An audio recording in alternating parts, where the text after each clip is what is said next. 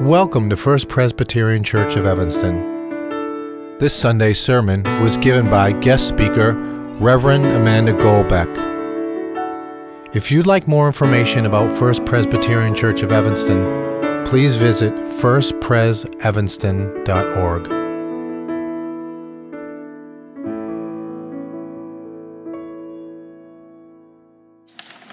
Our scripture reading today is from the Gospel according to Luke, chapter 24, verses 13 through 35.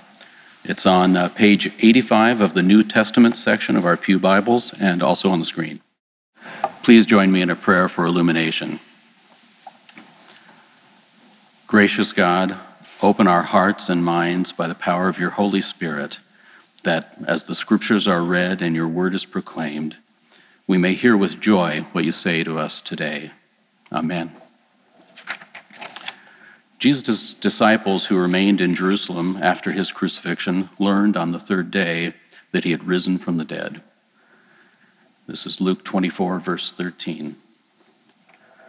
Now on that same day, two of them were going to a village called Emmaus, about 7 miles from Jerusalem, and talking with each other about all these things that had happened.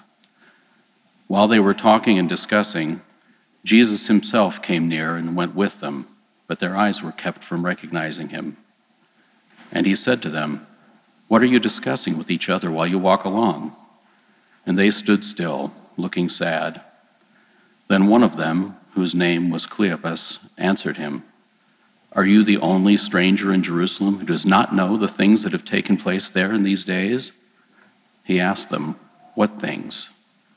They replied, "The things about Jesus of Nazareth, who was a prophet, mighty in deed and word before God and all the people, and how our chief priests and leaders handed him over to be condemned to death and crucified him. But we had hoped that he was the one to redeem Israel. Yes, and besides all this, it is now the third day since these things took place.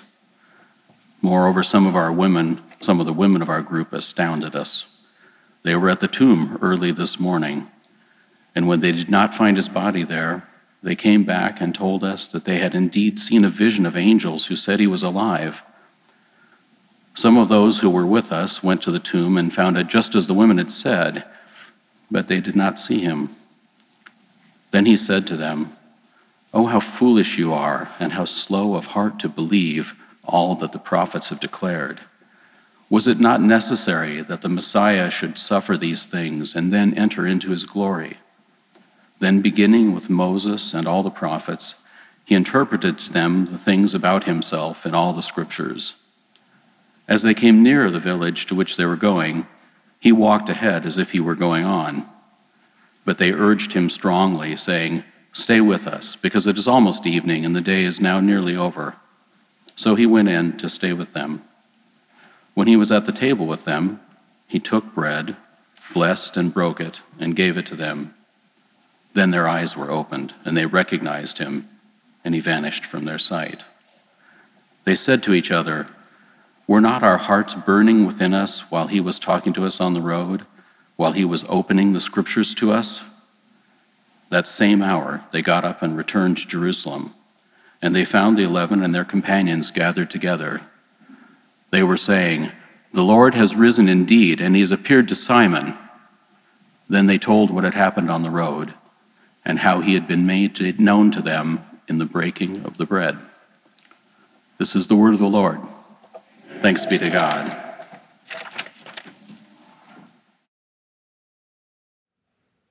Holy God, come to us in this time. May your Spirit move in us, that the words that are spoken, that the thoughts of our hearts as we reflect on your word might move in us and change us and send us out anew. In Christ's name we pray. Amen.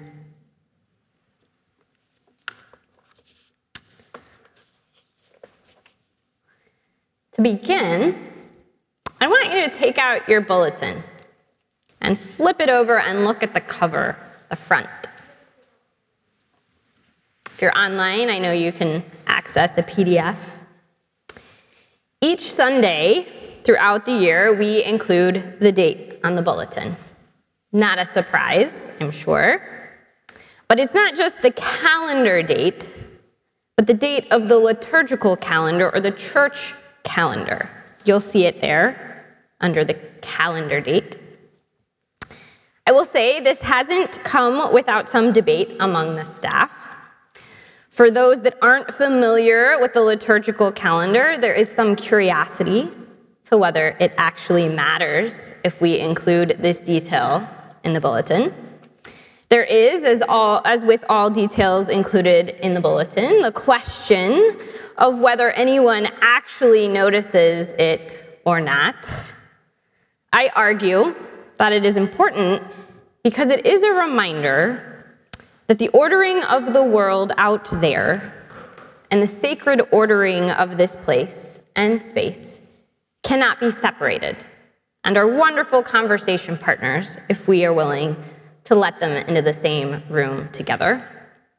What is important to note in light of our scripture today is the liturgical date that is listed on the front. Today, we enter into the third Sunday of Easter.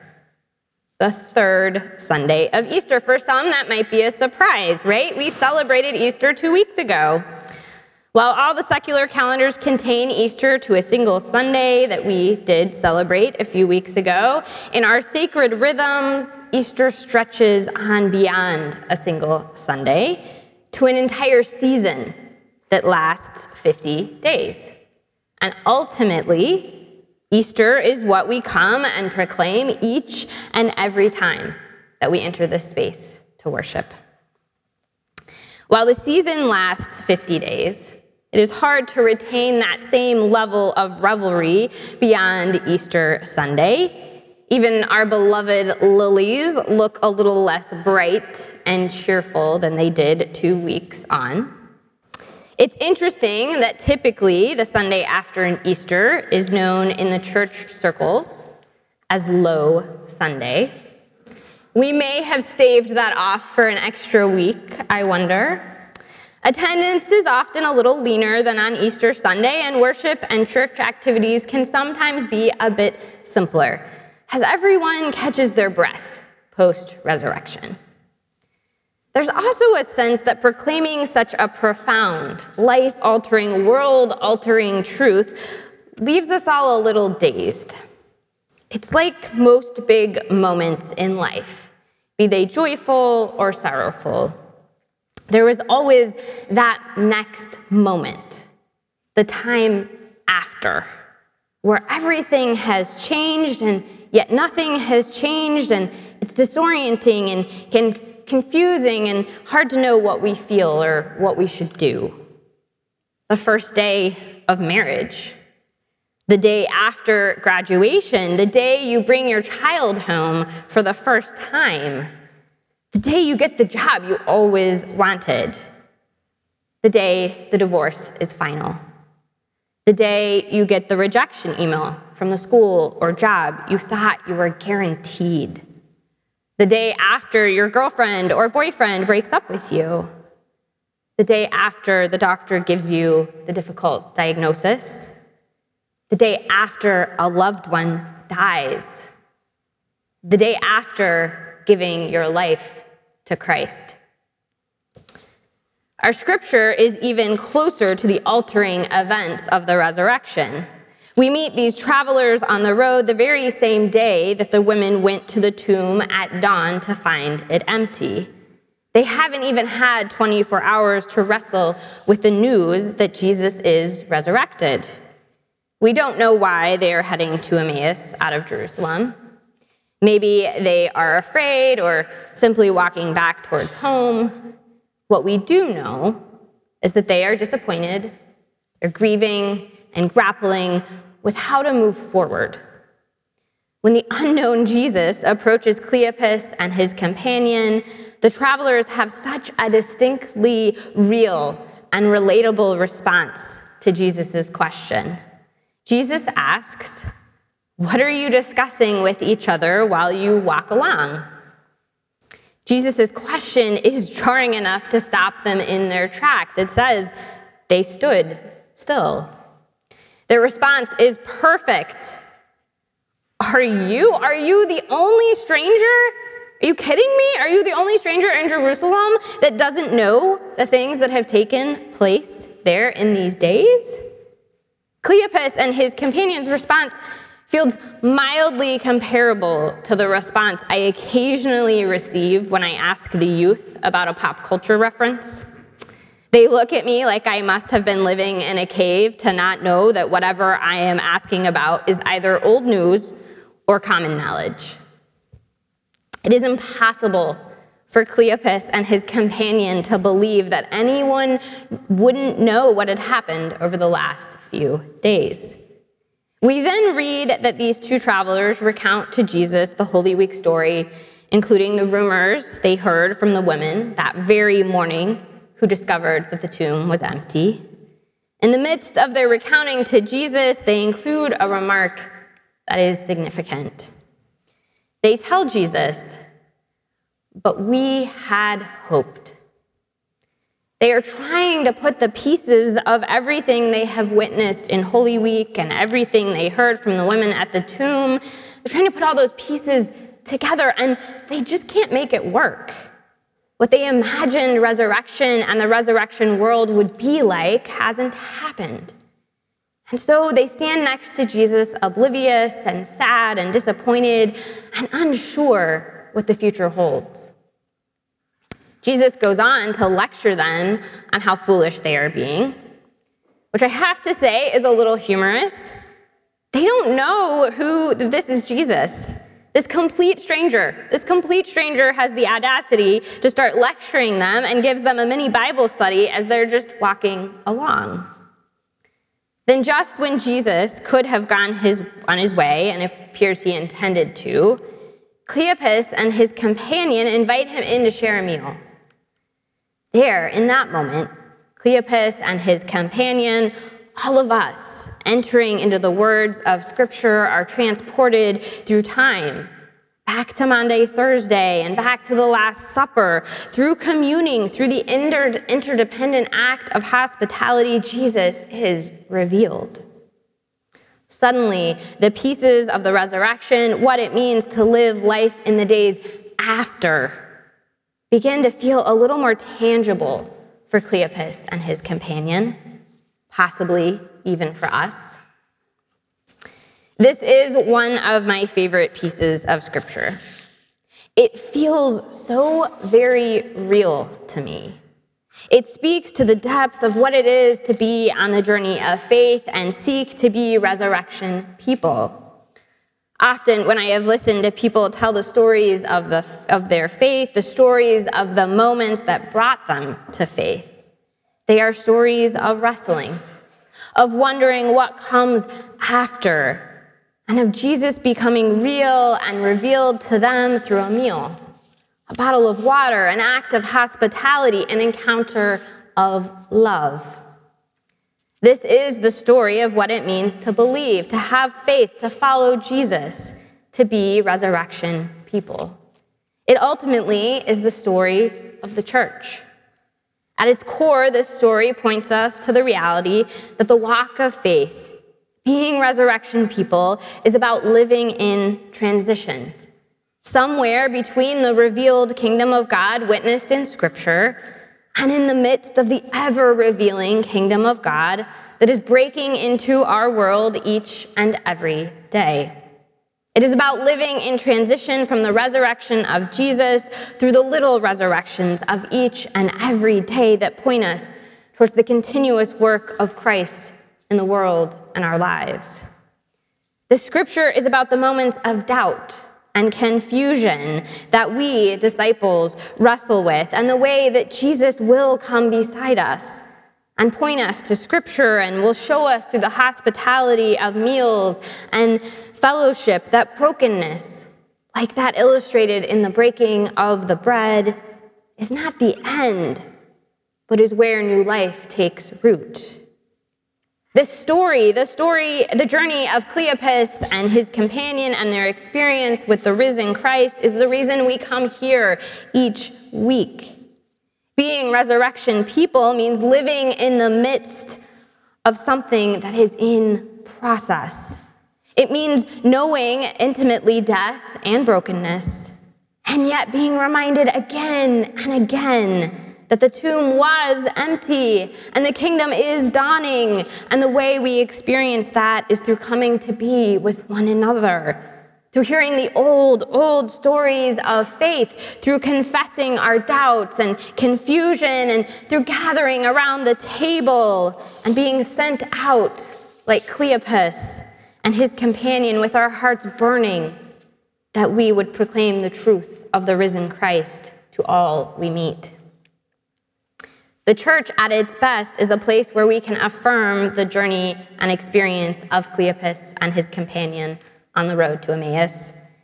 It's a place where we share in each other's grief and loss and listen during the times where the only words we have to speak are, "We had hoped." The church is a place where we point each other back to Scripture time and time again when we begin to feel unsure if Christ is still journeying beside us. It is a place where we share in meals and fellowship and see glimpses of Christ embodied in our brothers and sisters. It is a place where we proclaim through our prayers and praises, our words and deeds, the life-altering truth of Jesus' resurrection, journeying with each other as we seek to name the ways Christ is walking beside us, breaking through, bringing new life. I've always been fascinated that Cleopas wasn't on his own. It wouldn't have been unreasonable for him to have been walking alone. Instead, he is with this unknown companion. It takes two disciples sharing and talking and walking and wrestling. They need to confirm with each other if what they have felt and seen and experienced is truly the risen Christ. Being resurrection people is not easy. It is hard holding on to the truth of Easter as the days move forward. It is hard to be confident that Jesus is in fact here at First Pres and here in Evanston and here in our neighborhoods and in our streets and our schools, and at work with us, or at the gym with us, or in the school cafeteria with us, or next to us in our living room. Which is why we are called to walk the road of faith with Christ on one side and the companions of our church community on the other. As we continue on in this Easter season, the good news is that we don't walk this road alone. I challenge us to follow in the footsteps of Cleopas and his companion in two specific ways. Be open to the stranger in your midst. Invite them in to your small group, or to the agape meal, or Sunday school, or fellowship time. Invite them to church, or to youth group. Invite them to join you for a cup of coffee and just listen to their story. Don't expect someone else to do it. To ignore them means risking missing Jesus altogether.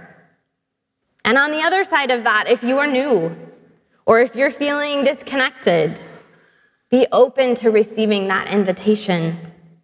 Say yes, don't just walk on by. Embrace the opportunity to experience the community of Christ and have your heart ignited or reignited through the power of the Holy Spirit. Blessings to each of us as we continue on our Easter journey. In the name of the Father, and of the Son, and the Holy Spirit. Amen.